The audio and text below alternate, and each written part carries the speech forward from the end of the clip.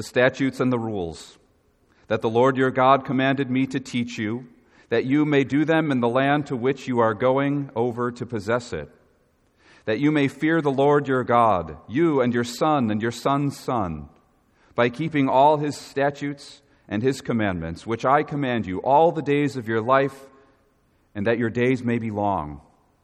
Hear, therefore, O Israel, and be careful to do them, that it may go well with you, and that you may multiply greatly, as the Lord, the God of your fathers, has promised you, in a land flowing with milk and honey.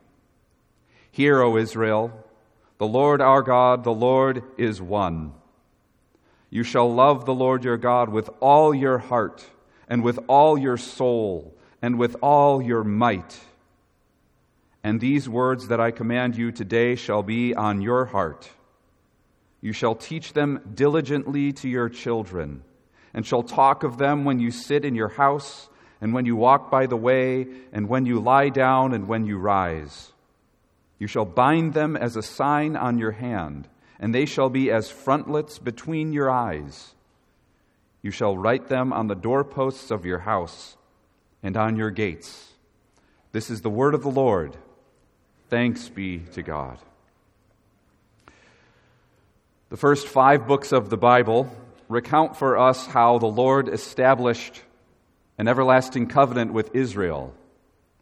That establishment of his covenant included delivering this nation of slaves from Egypt, bringing them into the wilderness, giving them his law at Mount Sinai.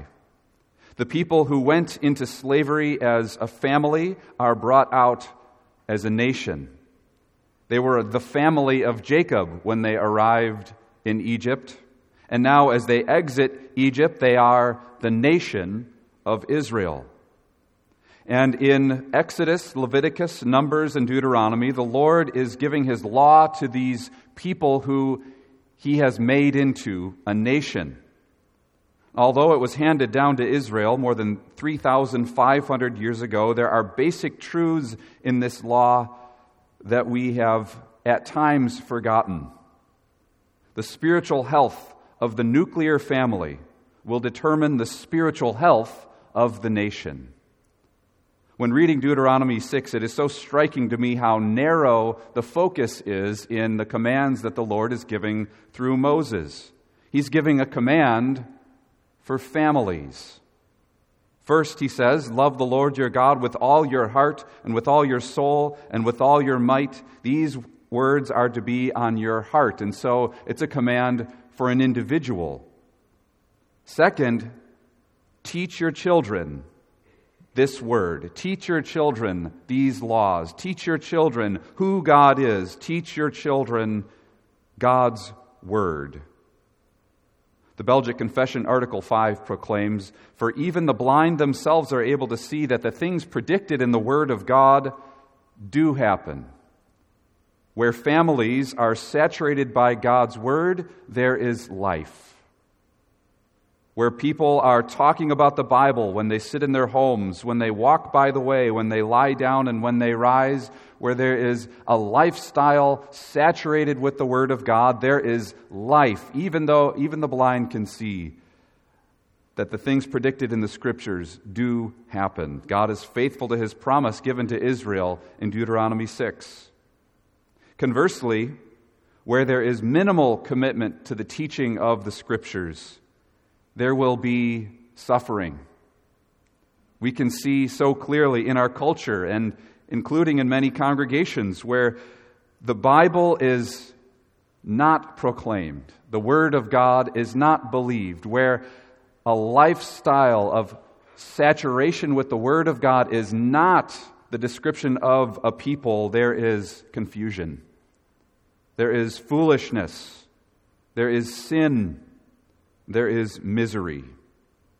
The challenge for us from Deuteronomy 6, which is certainly confirmed in church history, is that while it is good to believe the doctrine of sola scriptura, we are also commanded to teach the Word of God. Not simply to believe it, but to put our belief into actions, to put our faith to work. This happens in the church, of course. It happens in the church when you gather on the Lord's Day, that the Scriptures are the highest authority of truth, of life, and of doctrine. But it must also be happening around your dinner tables. It must also be happening during family road trips. It must also be happening by a child's bedside. It must also be happening throughout the school day. It's one thing to simply tell a child that reading is important. It's a whole other thing to sit down with that child and look at every word of a book, teaching them how to read. That's the role of the family in the spiritual sense as well. Not simply to talk about the importance of the Bible, but to sit with children, grandchildren, nieces, nephews, children in our churches, and sound out every word and learn every part of the Word of God together. This is a privilege and should be a joy for the Christian parent. The laws of God are not burdensome. The laws of God are a joy to follow. We, Christian parents, Christian caretakers, get to share with children the wonderful words of life. Herman Bavinck, in the section of the Reformed Dogmatics that is titled "The Church's Spiritual Power," interestingly, the first line of that portion of the Dogmatics is this: "The family is the basic form of human community, combining civil and religious life under the leadership of a single patriarchal prophet, priest, and king."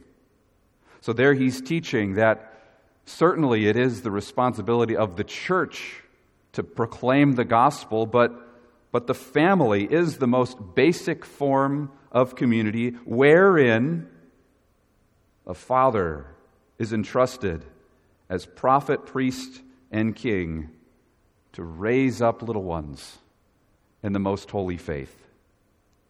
I have heard many people say that to teach something is to truly learn it, and that's certainly the case when teaching the Bible to children as well. For example, when you tell a child or when you sing at bedtime, "God will take care of you," you're confirming in your own mind, "God will take care of me."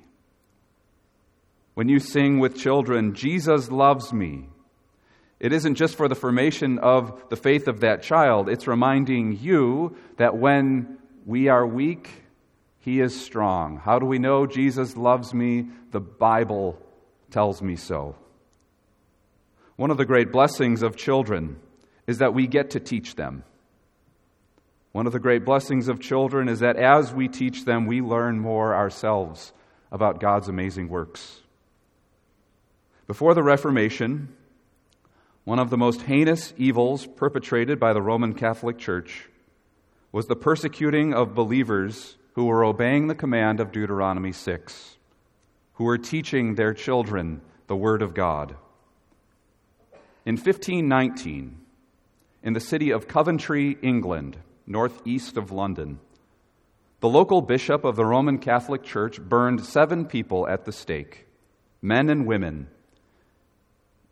The punishment of being burned at the stake was the punishment for the sin of heresy. And we might ask, what was the heresy that these 7 people committed? They were teaching their children to pray the Lord's Prayer in English. 7 people, moms and dads, burned at the stake for teaching their children to pray the Lord's Prayer. So not only was the church neglecting the call to teach children to love the Lord, to live by His Word, but the organization called the church was actively preventing the obedience to God's law in Deuteronomy 6. Along with many other executions for similarly supposed heresies, the Roman Catholic Church of the late medieval era, of the Renaissance, and of the Reformation era proved to be utterly corrupt, not just neglecting the laws of God, but actively punishing people who were obeying the laws of God. The official teaching of the church in that time was that only priests could understand the Scriptures, so it would be dangerous to entrust the Word of God to farmers and tailors and lawyers and blacksmiths. They weren't allowed to read, much less teach, God's Word. And this proved the necessity of the Reformation. At times, the Reformation could be thought of as this thing that, maybe it's a good thing that it happened, maybe not. It's almost the way that some more ecumenically minded people think or talk about the Reformation. But events like this, the burning at the stake of 7 parents teaching their children, the Lord's Prayer, teach us the necessity of the Reformation and the recovering of the gospel and the Word of God. The martyrs of Coventry, how would they think about American apathy towards the Word of God? These martyrs of Coventry who died, who were burned at the stake, a painful death, I believe would be aghast at the apathy that so many Christians today have towards the Bible, the great gift of the Word of God, of holding it in your hands, of having it in your language, of having freedom to read it for yourself and teach children and study it together as churches with brothers and sisters. These martyrs of Coventry died to teach their children the Lord's Prayer.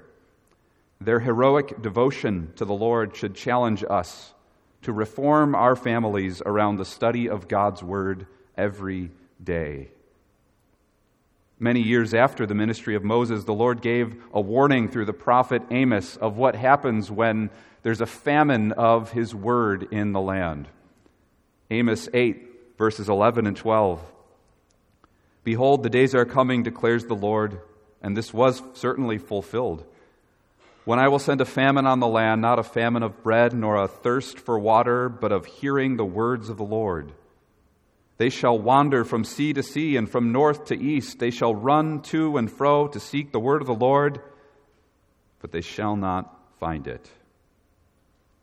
We could read a prophecy like that from Amos chapter 8 and wonder, well, I hope that doesn't happen at my church. I hope that doesn't happen in our community. I hope that doesn't happen in our nation.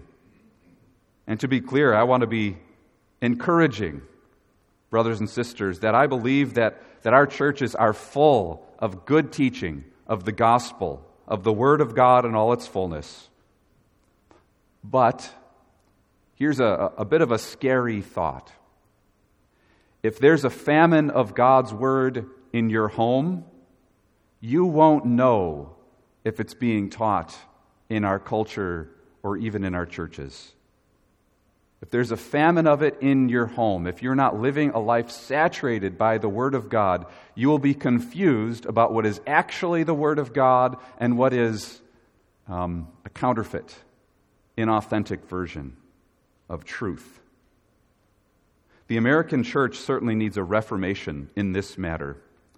The desire for entertainment in the home has produced a desire for entertainment in the church. So what is the remedy? The remedy is that we would love the Lord with all our heart, soul, mind, and strength in our homes, so that we would hunger and thirst more fully for hearing the Word of God also in our churches. It's this wonderful symbiotic relationship between what's happening in the home and in the church, where we hear the gospel proclaimed clearly in church. It inspires us to read it all week long. When we're reading it all week long, we're inspired to come to the house of God to hear it again in the presence of God's people. Is this happening in the American church? Studies show that we shouldn't beat ourselves up too much. It is largely happening that many Christians do read the Bible regularly. It's part of their daily routines. But as I was looking at a Pew Research poll, a recent one, some statistics stood out to me that were interesting and I think maybe a little bit convicting. Did you know that the more money you have, the less likely you are to read the Bible regularly? Did you know that the more educated you are, the less likely you are to read the Bible regularly? That data from that Pew Research poll suggests that a reason people aren't following the command of Deuteronomy 6, aren't reading and speaking God's word when they rise and when they lie down, is that we think we can move past that elementary stuff as we succeed in life, as we get an education, as we succeed in business. There can almost be a prideful dismissing of God's word as we fill our lives with busyness, with money, and with other plans. So what is at stake here? What is at stake when there's a famine of God's word in the land? What happens when people don't know the word of God and aren't saturating their lives with Scripture? St. Jerome, who lived 1700 years ago, said it so well. Ignorance of the Scriptures is indeed ignorance of Christ. Ignorance of the Scriptures is ignorance of Christ. That quote connects perfectly to the command of God in Deuteronomy chapter 6. If you love Christ with all your heart, soul, mind, and strength, if you love the Lord with all your heart, you'll be hungry for His word. If you love Jesus, you want to know more about Him every day. And again, it's a symbiotic relationship. As you love Jesus and are walking with Jesus, you want to know the Word of God more fully. As you know the Word of God more fully, you love Jesus more and more. But to neglect the Scriptures is to neglect Christ. So let's move now from the challenge to a positive vision of what this might look like when God's people embrace the call of Deuteronomy, embrace the call of the Reformation to study God's Word together at home, whether you live at home by yourself or with a family. Certainly, this is God's call for us. What always strikes me about Deuteronomy 6 is the regularity of Bible study in the home. I love this little part towards the end. You shall bind this word as a sign on your hand. They shall be as frontlets between your eyes. That's how close to you, how often you're seeing the Word of God according to His command. So whether you have a family or not at home, do you love to read the Word of God? Opening God's Word should not be an exceptional event for a Christian, but a beloved routine. One of the foundational principles of our Reformed faith is that God is sovereign over every sphere of our lives. And so when you read the Bible at home, you're proclaiming that Jesus is the Lord of your home, that Jesus is the Lord over your family. When you read the Bible at work, you're proclaiming Jesus is the Lord over your workplace.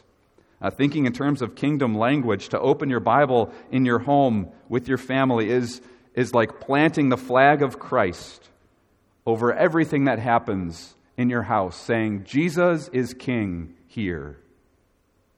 So we don't just talk about Him at church. We don't just seek Him on Sunday, but Jesus is King here in this home as well. This is the clear teaching of Abraham Kuyper in his great work on living as a Christian pro rege. Pro rege means for the King. So living for the King, what does it mean to live for the King? In volume 2 of that great series of books, Kuyper spends a third of the book on family life. He says this about family routines. I love this passage. If you want to shape your home life more around Christ and on devotion to Jesus, I implore you to invest in volume 2 of Pro Rege. He says, in order for the spirit of piety to be constantly fed, the family must assemble around the Word. The communal reading of God's Word ought always to strengthen the family's religious spirit. We often do not understand how the reading of a chapter that seems so far removed from us can nourish that spirit. Isn't that an honest recognition? As our family recently read through the book of Isaiah, small children, there are complicated things in the book of Isaiah, and so we can agree at times with what Kuyper is teaching here. Sometimes we don't exactly understand how this chapter so far removed from us could nourish the spirit, but the experience of the ages teaches us that a communal submission to the Word exercises a sanctifying and hallowing influence on all of life. What Kuyper is saying here is that even when it doesn't always feel like it was this profound glimpse of the glory of Christ and the wisdom of God's Word, even when it doesn't feel that way, the experience of the ages teach us this is how we are sanctified, this is how our lives are shaped around the likeness of Jesus. Kuyper then goes on to say later that if a home is truly a Christian home, it must be a place where prayer and the reading of Scripture are high points in the daily schedule. So he says that in order to be a Christian home, this should be happening. How much more could we say that about a Reformed Christian's home? With our lofty, exalted view of the value of the Word of God. Our theological fathers and mothers gave their lives for the privilege to open the Word of God at home. Let's remember that even in the week ahead as we open the Bible together. People burned at the stake to teach their children the Lord's Prayer. People burned at the stake for having sewn on the inside of their sleeve the words of Psalm 23 written in the English language. I hope that doesn't really prompt a guilt complex, but that would inspire us to live in the same way. Now, I hope you'll allow me this evening to challenge you with a bit of a provocative word for our Reformed culture. The Today magazine, the Daily Bread, they can be wonderful tools for helping your faith grow. But reading the Bible is better. Reading straight through books of the Bible as a family is a better way. Again, the Today, the Daily Bread, can be helpful tools, just like I love to read Kuyper and Bavinck and great theology can be helpful tools to me in preparing sermons and in my own devotional time as well, but the Bible is better. The Word of God is perfect, is sufficient. The Word of God has a power that nothing else has in shaping us, in teaching us the truth.